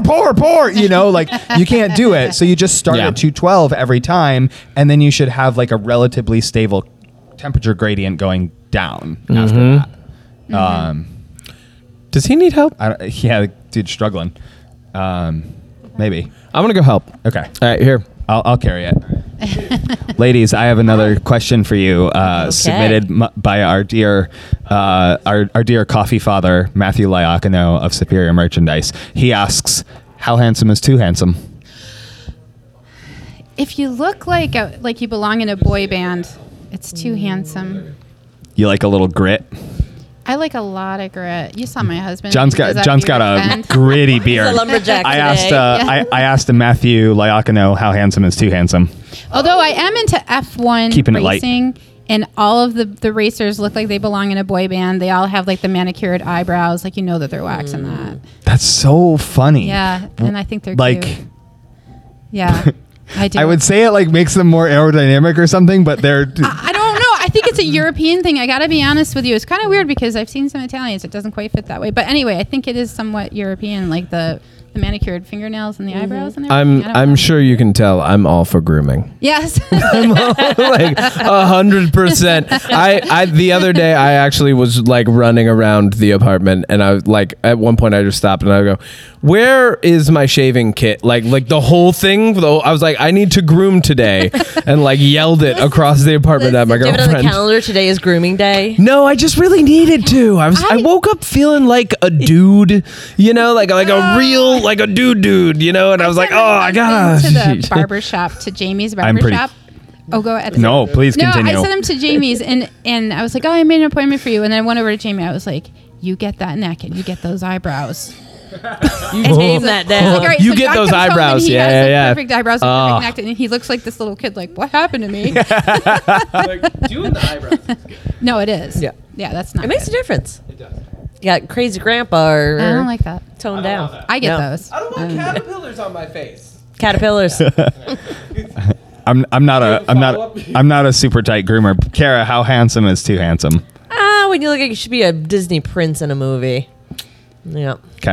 That's a whole different level. Talking like Chris Pine. I'm talking like Jon Snow over Jamie Lannister. You're okay. So you're a Jon Snow over Jamie Lannister. Yeah. He's still like, he has like really pretty features though, but he's right? Yeah, but it's still got that gruff. Jon Snow is goddamn beautiful. He's gorgeous. Yeah. But he's got like the long hair, but the hair's perfectly done even when he's a wildling, right? Well, when he came out of the cave, not quite. Coming out of my He cave and I'm He doing just emerged fine. from the water in the cave. That was Yeah. perfect. It was nice. I have nice. I have one more Ron question, which was, can you please explain why I have to use specific grind sizes for different brewers? I sure think can. that was more like an annoyed question, like someone who was like, why do I, they probably messed up and they got it ground like a little too coarse to make a pour over, or, you know, a little too fine for like something. And they were mad.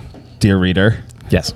if you have gotten the wrong grind size and you say you're brewing on a Kalita and you got too fine of a grind size, brew a smaller batch of Kalita. Whoa, you have a solution. I do. You have a life hack. I do. Yeah. If it is too coarse, brew more coffee at once. If you say you needed a medium and you got medium coarse and you normally use 25 grams to 100 grams, 25 grams of coffee to 400 grams of water, sorry. Do 35 grams to 560 grams of water. Just brew some more till it slows down to the proper kind of, the total brew time. You're talking about altering the ratio to improve the saturation and time. Explain what you mean by saturation. Well, so if you're dripping slower, that means that like the water is in the bed a little longer, right? Yeah. Increasing contact time. Yes. Contact time. Sorry. Yeah. I mean, saturation was the wrong word. So if we're reading this question properly and you already got your coffee ground and you're mad about it because you messed up, you can just. I didn't mean to sound so salty about that. messed up. First of all, buy a goddamn you grinder. messed up. First of all, but forgiving your terrible mistake, you can adjust your brew size to get the proper time ratio. Always but good. If we're reading this question wrong and you're asking an earnest question, which is why do you use different grind sizes with different brewers, it is because different brewers have different flow rates, and you need a certain amount of contact time to extract coffee properly, and that's based on a whole host of factors. But a V60 generally brews a lot faster than a Kalita Wave because it has one big hole at the bottom, which allows for a lot more water to flow through. Whereas a V6 or a Kalita Wave has a flat bottom with three little holes, tiny little holes at the bottom that often get clogged, and which is why you should put a little drain filter at the bottom to life hack that thing into not clogging anymore. And don't dump the drain filter into the garbage. Don't like Kevin do it. did today. I flipped it over and I go, I did the thing, Ron, because he told me. I just bought an earlier this Amazon week. package of like 17 of them because it keeps happening unless I glue them in there. But so yeah, Kalita brews a lot slower. So my God. you kind of inherently need a coarser grind for a Kalita than you do with a V60. Yeah. That's cool. Ron, do you have any questions for these? Yeah. I have a question. Oh, whoa. So, Kara's got a question. A couple weeks ago, I have a couple questions. I went in Instagram too. To a coffee place, nice. Yeah. and it's a roaster. Yeah. And he's going on about how he is so anal. He roasts coffee. Is that the word he used? The word he used. And it befuddled me, and I wanted to use that word. Okay, good. He does Anal or befuddled? befuddled. Both. He was anal. I was befuddled. He roasts 1 pound at a time because he says he's so particular about it. Does it actually really matter? Fuck no. Yeah. There's a certain kind of customer. Sue's laughing because she knows exactly the kind of customer. There's a certain kind of customer that knows just enough to think he knows everything, but not know a goddamn thing. Yeah. He does know some things, but he doesn't know. Like, if people ask me really technical questions about, like, there's some things that have actual answers, but, like, I have so much to learn about coffee. Yeah. After a decade in the coffee industry and a lot of different jobs and a lot of different hats, I feel like I know less than I ever have known before. Yeah. Because I have a recognition of how much there still is out there and how much just like specialty coffee is very new. But there's a certain kind of jerk that is just experienced enough to think that he knows pretty much everything and thinks that maybe you can be so particular on a 1 pound roast. Yeah. I would never roast a pound of coffee at a time because the like thermal mass of that amount of coffee can be really hard to wrangle. Yeah. Like I have a 15 kilo roaster and it's going, if I roast 10 pounds on it, it's not more accurate than 20 pounds. It's actually less accurate. And you know, he probably roasts 1 pound of coffee at a time is because he has a 1 pound coffee roaster. Yeah. Because like that, you can get a home coffee roaster that can roast I was going to say, time. to expand upon my answer, we don't know what drum size he has for his coffee roaster. And if that's like the weight that he's always used and that's what he uses to go off of. But even then, you have different coffee varieties and they behave differently in the drum. Yeah. Too. I mean, and there's a lot of factors. It just like the idea of saying that roasting 1 pound at a time rather than 15 pounds obviously is a capacity issue first off, but like the idea, if it's at the right capacity ratio from 1 pound to 15 pound, the idea that roasting super tiny batches is inherently more accurate is nonsense. And so that's why I get the vibe of a certain kind of customer that like knows just enough to think he knows everything, but doesn't actually. You know, I've had people come in and try to like explain my coffees to me and just all sorts of nonsense where I'm Is like, there a phrase for that? Coffee splaining? Yeah. Yes, it's mansplaining. That's what it is. I've never had a woman do it to me ever in my life. It is still mansplaining. Yeah, it definitely is. Yes, absolutely. Do you have any? You have couple. questions? Okay. I have a couple. These are just. Give me a couple more. I want to hit the Stacks Instagram questions. Yeah. Is blooming necessary on an AeroPress? You want to answer that, Kevin? No, but well, there's different recipes on the AeroPress is my answer to that. There is. And ultimately, I don't think it's necessary 100% of the time. What's your answer on that? I mean, I don't think it's ever necessary 100% of the time. I think it's probably optimal with almost everything. Ladies, do you think it's necessary on the AeroPress? I think it's optimal. Yeah, it's optimal. Yeah. Okay, yeah. Well, it's not necessary in a V60. Hold you can on. still brew a cup of coffee. It doesn't not brew if you don't bloom it. Let me also add on to this. I have an AeroPress. It was gifted to me by Matt Pfeiffer. Mm-hmm. It was challenged to me by our good friend Mark, who runs Constellation. No, another coffee podcast. Why I can't think of his name right now, and I hate myself. But he works with like Mall Grab Coffee, and they do their own coffee podcast. The Shop Table. Mark from the shop table and Matt actually challenged me to use the AeroPress 30 days in a row to like get used to using it because I just do pour overs. I do Chemex. I do origami, and I was like, oh yeah, I'm gonna do it. I haven't touched the thing. I hate an AeroPress. Yeah, if we're being real, I'm not crazy about it. I've had an AeroPress for like 10 years and I've never made a single goddamn good cup of coffee off of one. I own one too, and do you have an AeroPress? I do. Do you touch it? No. Well, to move it out of the way when I want other stuff in the cupboard. We have There's a whole we have one audience member culture of and AeroPress. I know that she has an AeroPress. She has made one cup with it ever. How was it? All right, yeah. Some people swear by it. I've heard that too. Listen, there's a World AeroPress Championship, and it's There kind of is. a big deal if you win it. It is. But like, Alan Adler created a cool frisbee and then a coffee brewer, and he is a weird man, and I respect him.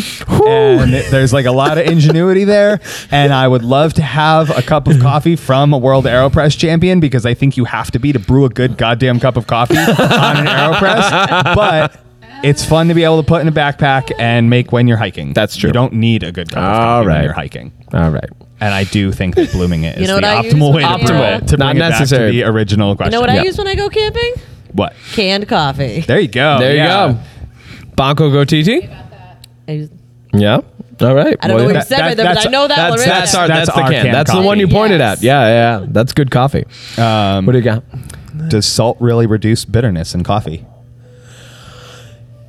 I actually don't know the answer to that. I'm not even The going to answer is try. yes. I'm not going to try. Yeah. The answer is yes. There's not Really? a huge thing that you can spin this off into. I've never Sue done might that. be able to hit us on some culinary stuff, but I do know that salt closes off some of the taste receptors that allow you to taste bitterness. So What? if your coffee is bitter and a little bit astringent, which is the tactile sensation associated with bitterness, like that drying sensation, you can add just a pinch. Don't add a lot of salt or it's just going to taste salty coffee, and that's gross, but just add a tiny pinch and it will reduce bitterness in your coffee. Oh my If you have a God. margarita, it's the same thing. Like if you have Yeah, the salt it'll around reduce- the lip and you have the lime, I mean, it does It'll the same reduce thing. It bitterness in balances. anything. It's Right. not only That's coffee. what that's for? It just balances. I never drank a margarita Kevin's correctly. face right now, podcast listener, is pure shock and awe. It is amazing. I never tried to understand know it. that I was either. just like, why do people put salt on margaritas? Who cares about that? Whenever I make lemon curd, I always use salted butter at the end. I whip it in instead of just plain butter because the salted butter really chills out. It just adds Whoa. the complexity to it. I literally use salted butter for Me everything. too. I hate unsalted butter. I Even learned buttercream, something I use new salted today. butter. Me too. I know. They're always like, don't we use salted butter? I'm like, why? Bullshit. Of course. Bullshit. Yeah, my mind is being blown right now. Kevin I don't is know any of just this still stuff. I'm shocked. just like, yeah. Wow. That's cool. You got any more? Got another question? Best home espresso machine on a budget. All right, ladies, take it away. I can tell you what I use. Oh, what do you got? Breville. You have an espresso You got the machine? Breville? You're the only one of all of us Whoa. without an espresso machine. look at or with an that. espresso machine. Which one? Oh, I don't know that answer. All right, well, that's good enough. It's Breville's metal close. cups, so I also was told that's even better because the heat and how it flows. Mm-hmm. Yeah. Yeah. Mhm. It's like 10 years old at this point. That's fine. Oh, cool. Cool. What do Way you to go. think? Depends on the budget. Oh, if yeah. we're going like sub $100, I'm really shooting myself in the foot here, but an AeroPress with a Prismo cap. Right after the I mean, AeroPress listen, question. because it's You the can make only good goddamn espresso way you on can it. make anything even Okay, all remotely right, close all to right. espresso for Under under $100. $100. Yeah. Mid-tier? And honestly, if you're looking to make espresso on under $100, just don't. Just go to the coffee shop. Yeah, just go buy an espresso. Find a good coffee shop and go buy an espresso because it's going to be way better than anything you make for under $100. You're saying the best at-home espresso machine is the shoes that get you to the coffee shop. Your Uber ride. The Flair espresso maker is pretty cool. That is definitely going to be over $100, and there are several tiers of Flair espresso maker. They're really good though. But they're cool. They're cool, and if you get the fixings for it, you got to spring a little bit. Like, Yeah. don't get yourself a blade grinder. Like, No. get a burr grinder, even if it's a cheap one. Get a burr grinder. I would recommend like maybe a Baratza Encore is going to be like $125, and then start with the base level flare. You can get upgrades, I think, throughout, kind of, right? There's a lot of things that you can kind of like start with the base model as you go. And get piece by piece. If you wanted to hit the ground running with a flare, I would say you're looking at spending between $600 and $800. Really, that much? With I thought the flare was like the fixings. Well, it's like $275 for the new Flare Neo Pro. Get the Flare Neo Pro for $275, and then you add on the pressure gauge, which is like another package. Just adding on the grinder first. Okay, mess so around with then it you're looking at like totally suck. You're looking at $300-$400. Yeah, with so shipping. spend $400 and then like mess around with it till it doesn't totally suck, and then start spending little money at a time with the pressure thing. What is it? The pressure gauge? You want the pressure gauge on it, so you can there's a pressure gauge so you can see what you're doing and make it a little more repeatable, have some more information about your variables. Buy a scale. Buy a scale. Fools. Buy a scale. Measure your coffee. That's the best thing you can do for at-home coffee, I think, 100%. In general, is just get a good scale. 100%. Nice. I just learned I need to put a grinder, grinder in my Christmas list, because I have a blade grinder. Are you going to come back, or do you have to wrap up? I'm getting a look. Oh, boy. Okay. People on the podcast didn't know that I was. They did not know I was getting a look for having using a blade grinder while being the only one of us that has an espresso machine. Well, okay. Kara, here's a fun fact. Ron and I had barely talked to each other before, and I posted an at-home coffee video making a Chemex, and the only comment I got on it within 10 minutes was Ron going, "Why are you using that grinder? You ruined your coffee." He started a thing called Upstate Coffee Collective. I had to come correct. He called me out, and I was like, "You are correct, sir." I you know what? And you know what's funny? To this day, I will go and just grind on someone else's EK. I still won't grind at home now because of that. I just don't grind at home anymore. I didn't even get a Commandante or anything. I was like, you know what? I'm just going to pre-grind my bag for whatever I want to make it for. And that's how we do coffee now, because I like the EKs. I like the way they do it. Yeah. I would not buy a $3,000 grinder for my home either. If I had the money, I 100% would buy an EK43. If I had the money, is the big caveat there. Yeah. And the amount of money that I have to have is far beyond the cost of an EK. Oh, to actually be able to justify buying an EK. We're talking about having disposable income, $3,000 on a grinder. I got $100K. If I got $100K in the bank, I'll buy an EK for my house. Okay, there you go. So start buying more coffee, folks. Yep. Yeah. Or you could refab an EK at some point. I can see you doing that. Refabbing a grinder for your house. I tried to refab this grinder for our event today, and I duct taped it together. I glued it together, and guess what? It didn't work today. So I don't know if I can. Duct tape and glue didn't work. I don't know what to tell you, man. I don't know if I can rehab an EK for my house. All right, you got any other questions? What else you got? That's it for my list. That's it? All right, ladies, do you have any questions for Ron? Ron, do you have any questions for the ladies? Don't worry, we get to edit the podcast. Yeah, this isn't live. There's no such thing as dead space right now. I can cut this before I send it to Matt, even. I do have a question. Yeah. This is actually really interesting. Yeah. Coming from the chefing side of things, as I work with my employees, there are some things I'll allow them to do and some things that I won't, or that's a bad way to put it. You've told on yourself. No. Sometimes I'll let them have the Russian tip. Sometimes they won't. All right. No, because it's like there are things that are teachable, and then there are things that it takes time to learn. You cannot teach this. You're going to have to work with this again and again and again and again until it becomes natural. Mm-hmm. Otherwise, the product that comes out is not good. Or it's too scary. It's too scary for me to allow a new employee to do some things. But what I found with Stacks is that the coffee is consistently good, even while baristas are transitioning in and out. Mm-hmm. How are you able to do that? Ron, why are you so good, Ron? Because it's true. Even some chains have the old adage joke where you go to the same one every time and it's a different cup of coffee, even though the order was the same. Yeah. I won't name which chain that was, but I think you can guess. Yep. I feel put on the spot here because to give you the honest answer is to like really blow myself up, which is like, it's not as consistent as you think. It's consistent enough. Also, consistency in coffee is kind of a myth. Every roast is going to come out a little bit different.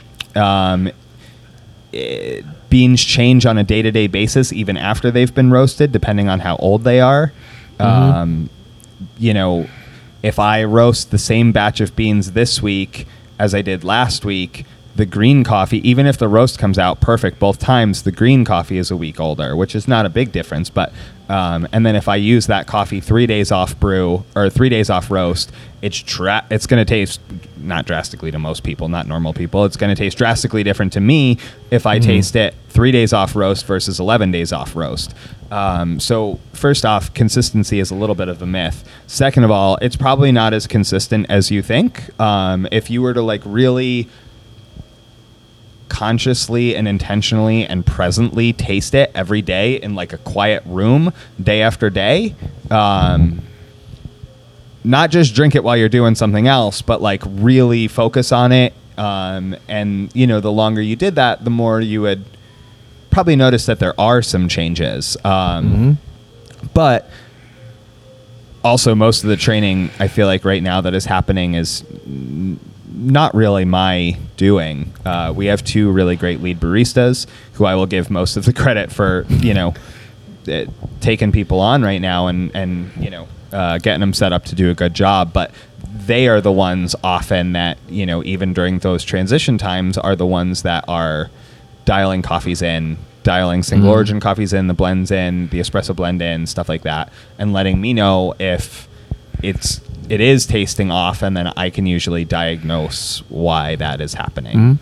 Right, because I will have a latte here, and then I will have it at two other places, and it's true that consistently here, it tastes like Stack's latte, it tastes like you're remembering it. Yeah. And it's delicious. You're getting what you were expecting. I'll walk that at some other place, and I'll buy it, and then you don't take like two it. sips and throw it away. And it's interesting to me.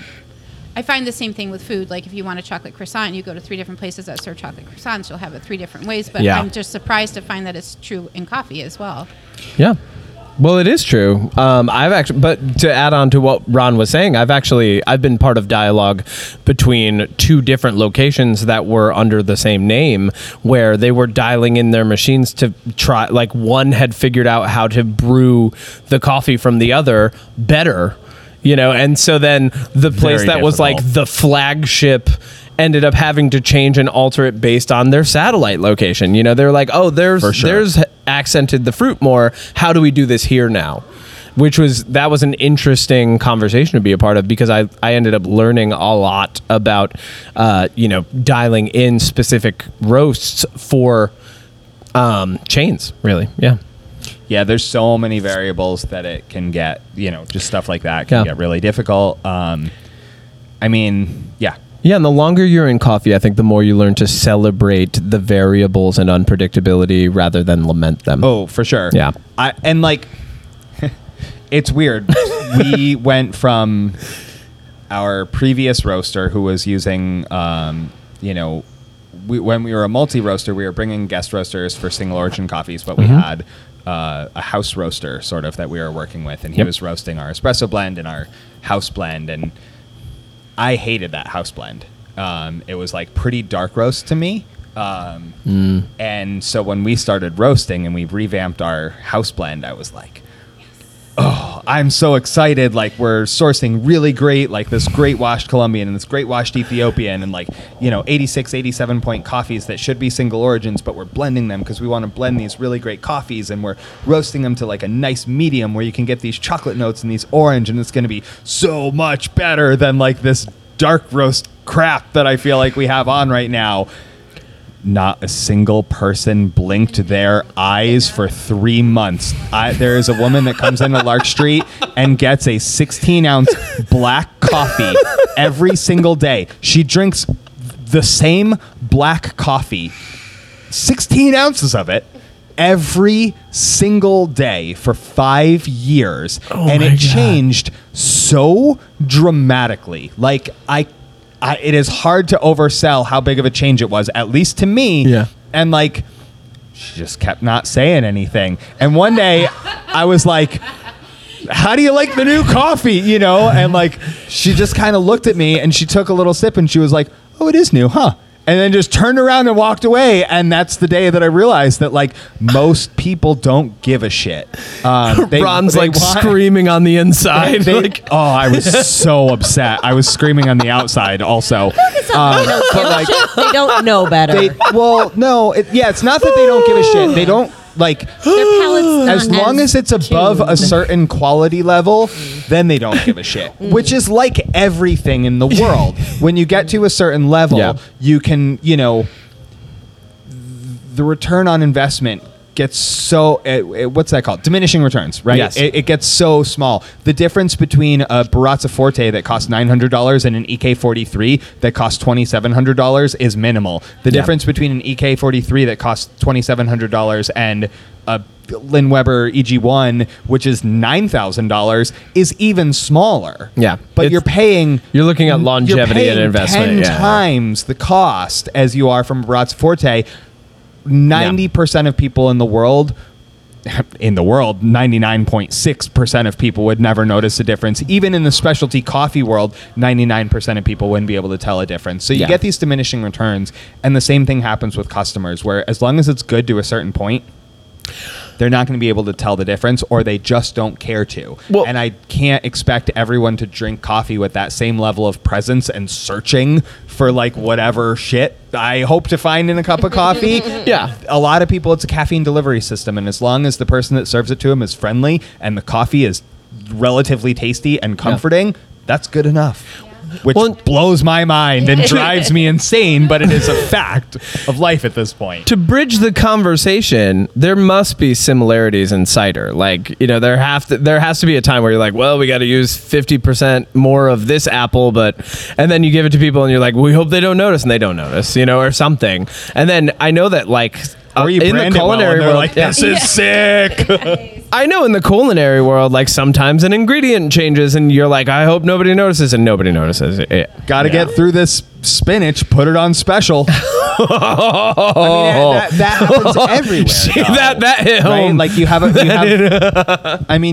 coffee. Like, if you think want to that share all of these coffee companies are doing seasonal blends because those are like the freshest coffees that taste the best in the winter, it is a lie. I'm telling you right now. Woo. Specials are a lie. Some companies might be doing that, but there are plenty of companies that are like, "Yo, we bought a ton of this single origin, and we gotta get rid of it. Selling well. Throw it in the Christmas blend, seasonal blend, and they call it their holiday blend or whatever." Yep. And like, you know what? There's nothing wrong with that because the customer probably likes it better because it's called the holiday blend, but wouldn't buy it when it was like Guatemala and Brazil. But now that it's a holiday blend, they're stoked and they love it, and that just is what it is. That's like they're not buying for themselves, they're buying £5 for all the gifts. Also true. But also, if we're pretending marketing doesn't have a real effect on how we actually perceive flavor, then we are all lying to ourselves. Because there are definitely coffees where I've had that are labeled one thing or roasted by another company or whatever, and I thought better or worse of them based on how I perceived that company rather than how they actually tasted. Wow. That's good self-awareness. Thank you. You're welcome. You had a story about spinach? Yeah. These are stories that I hesitate to share, but I think none of them are from Stacks. No. Previously. Yeah, when I first opened Sweet Stews, I remember I was going after this one critic, Daniel Berman. I wanted him to be my friend. I wanted him to love me. You were courting. You said going after. I thought you were like going to attack him. No, I wanted him to come into my shop and talk about me. Okay. And talk about how awesome we were. And I was trying to do everything just right, like everything. To put this in perspective, Daniel had a blog called Fussy Little Blog. Fussy Little Blog. because he was very fussy about everything. Very fussy. And he is... There's a particular customer. Yeah. To go back. Well... it is. Isn't. Okay. Daniel knows his shit. Yeah. And he really knows what he's talking about. He's also extremely particular in a way that when he would walk into your establishment, pretty much no matter who you are, I don't care if you pretend you are an aloof chef that doesn't give a shit. Anyone I know would be like, oh, hi Daniel, welcome. Like it's scary. Welcome to my shop. Scary. Everyone wants to impress him because he will not hesitate to also be like, yeah, this was decent, but this thing sucked. And tell him, Very whatever. honest. He's a food blogger. That's his right. So you were trying to get him into your shop, Right. So finally he came in.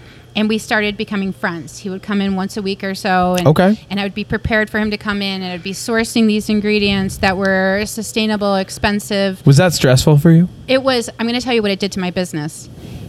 It nearly killed my business. Because the amount of money that I was spending, I wasn't paying attention to what my average customer needed. Whoa. And I was becoming so pretentious with my food that it was almost inaccessible to some people. And it was a great learning experience for me because of one day. He showed up when I didn't expect him to, and I had Adirondack ice cream on. That was the ice cream I decided to use. It's excellent ice cream. Yeah. But I had bought the fudge sauce for it that I didn't make myself. It was a canned fudge sauce, whatever, for the kids. Yeah. He came in with his son. He bought one, ate it, and said that was the best fudge sundae I've ever had. And I went, oh my God. He can't tell. No, he couldn't tell that one no. time. But I needed to be honest with him. So the next time he came in, I said, I need to be honest with you. That wasn't my fudge sauce. And he's like, look, you have to be accessible too.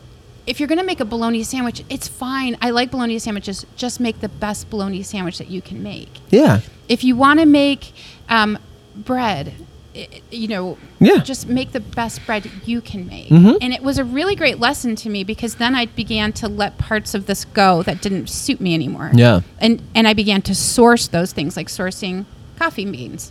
It's okay to source ingredients that you can use, and just make sure that you're making yourself accessible to people. Yeah. But do it the best that you can. Daniel Berman That's is a the good- 1%. Yeah. Like Yes. a business in the Capital District. Maybe there's certain businesses that can. I don't know. I'm not trying to count anyone's money, but like, I would say that most businesses cannot cater to the Daniel Berman customer because like.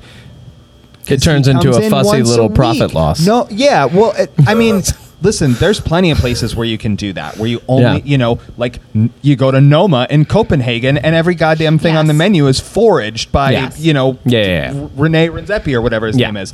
And like, that's fine. Because it's been voted the best restaurant in the world for the past 8 years. So like they open their calendar from like January 1st to January 8th and they have every reservation for the year booked. That part is not true. But like it's really hard to get a table there, whatever. Like there's places that can do that. But I would say the average business can't rely on enough volume from that level of clientele unless you're in a major city and you have really built up to that thing. Yeah. And then you're still pricing out the majority of the population. Like even if you can make it a successful business venture, then it becomes like a choosing of values. And I'm not trying to shame anyone for like only doing the best food, whatever. But like, but you are most definitely pricing people out and making your food inaccessible. Yeah. And like. There's street food vendors that have Michelin stars. They're like it does not only come down to using the most expensive chocolate in your pastry, and in the same way that I couldn't serve geishas all day every day because most people don't care. Like yeah. That's why I love Bourdain. Yeah. Bourdain was great because he would go visit the top restaurant in the city and then go to the street vendor. Yeah. and give them equal love. Like they were at the top of their craft in the area that they were in. That's important.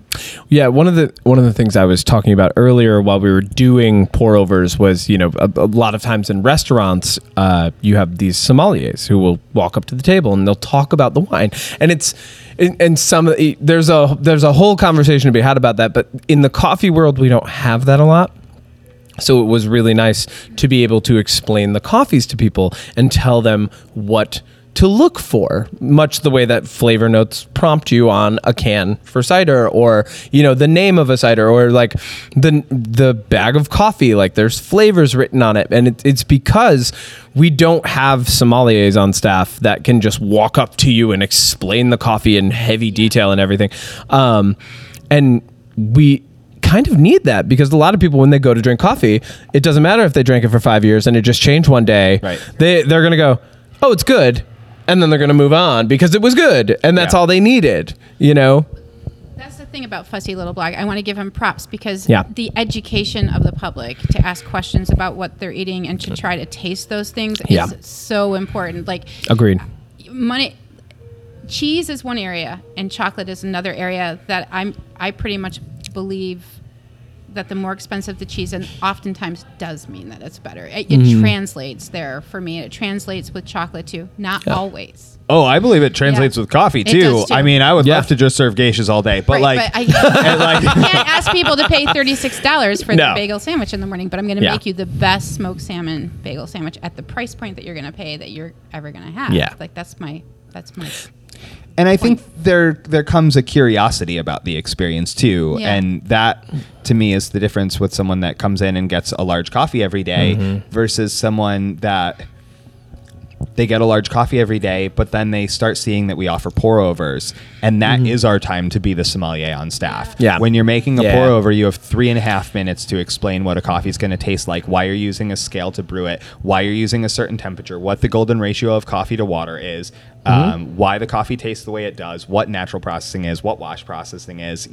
why you're brewing it this way, why you should let it cool, and why you should maybe consider letting it cool and tasting it black before you add cream to it. Yeah. And in my experience, when we opened Stacks and I got to talk really nerdy to people for like 4 minutes while I was making their pour over, a lot of people had never had a pour over and kind of went away with at least the idea that, damn, I didn't know coffee was this deep. Yeah. And like, we had a few people however, yeah, for sure. Yep. And however they felt about the coffee, I mean, a lot of people liked it, but however they felt about the coffee, they at least realized that there was a lot more to it than they knew. Yeah. And I think that opens up people to a spirit of curiosity, which, I should think I recognize the coffees from different places taste differently. Took me years and someone blatantly pointing it out to realize that chocolate from different countries would taste different. Well, and you blew my goddamn mind. Like, Kara was explaining that people come in saying they don't like cider. Yeah, for sure. so many different kinds. And then So many different kinds. Apples. 150 varieties of apple in your average Apples from one cider. orchard are going to taste different than apples from another orchard. Totally. It could be the same variety. Mm-hmm. And really, I'm going to wrap this up a little bit now. Sure. To put everything that's going on here and Put a bow on it, Kev. I'm going to a little Nice, bow. pretty bow. Using the morals, the education, and getting people to ask questions. There's no better place to ask questions than of the vendors when they're at a seasonal market like this. People are so Absolutely. excited to talk about their stuff. Yeah, I'm a little sad when they just sample and then walk away. I'm like, I wanted to tell to you more. Yeah. And so a big thank you to Sue and Aaron and Huge thanks and to Sue and Nine Aaron. Pin and to all of our vendors and to Stacks for helping host and organize the event. A little applause for Make it everybody. Upstate. And thank you guys for coming on the Upstate Coffee Collective thanks for podcast. joining us. Fun. I've been watching the other vendors that are packing up their cars, and I'm realizing that I'm going to have to take names down before I leave so I can hit them up and be like, hey, you can come on too. We'll talk to you on the podcast some other time soon. I only had 3 mics and 4 people already. Guys, one last little bit. Where can people find you? And that's, you don't have to give them your physical address. Just digitally will be fine. Stacks Espresso. Yeah, You can go Stacks to Espresso. Facebook, Instagram. Mm-hmm. Where else? You can come into the shop at Yeah. 488 Broadway and on Lark Street. Yeah, this is where we are. This is our home now. Great. Yeah, and we're in 9 Pin Cider. It's 9pincider.com, 929 Broadway. That's right. Yeah, just on the road from And 9 Pin, you guys have a good Instagram, right? Yeah, you have a nice. You got a nice. Yeah. You have a good Instagram, You right? got a good Instagram, You right? all right? Yeah. We're the bright green building. You can't miss us. Yeah. Yo, Josh and Sue have a flame war going on True. Instagram right now. They have a She's what? like- It's spicy. Dude, she's like throwing shade about how young Josh looks. And like, Whoa. she was like, "Oh, your mom let you out of bed to make this Wow. video." It's so funny. It's great. He's Nice. very sweet. He's We very love sweet. it too. Oh, I love that. It's really funny. Where can people find you, Ron? I mean, at Stacks Espresso most days, but also I'm Ron Does Coffee on Instagram. And Yeah. if you want to argue my opinions with me, And if you're listening, you already found me. So, all right. Thanks, guys. Thank you so much. Have a great day. thank you. You All right. too. Bye.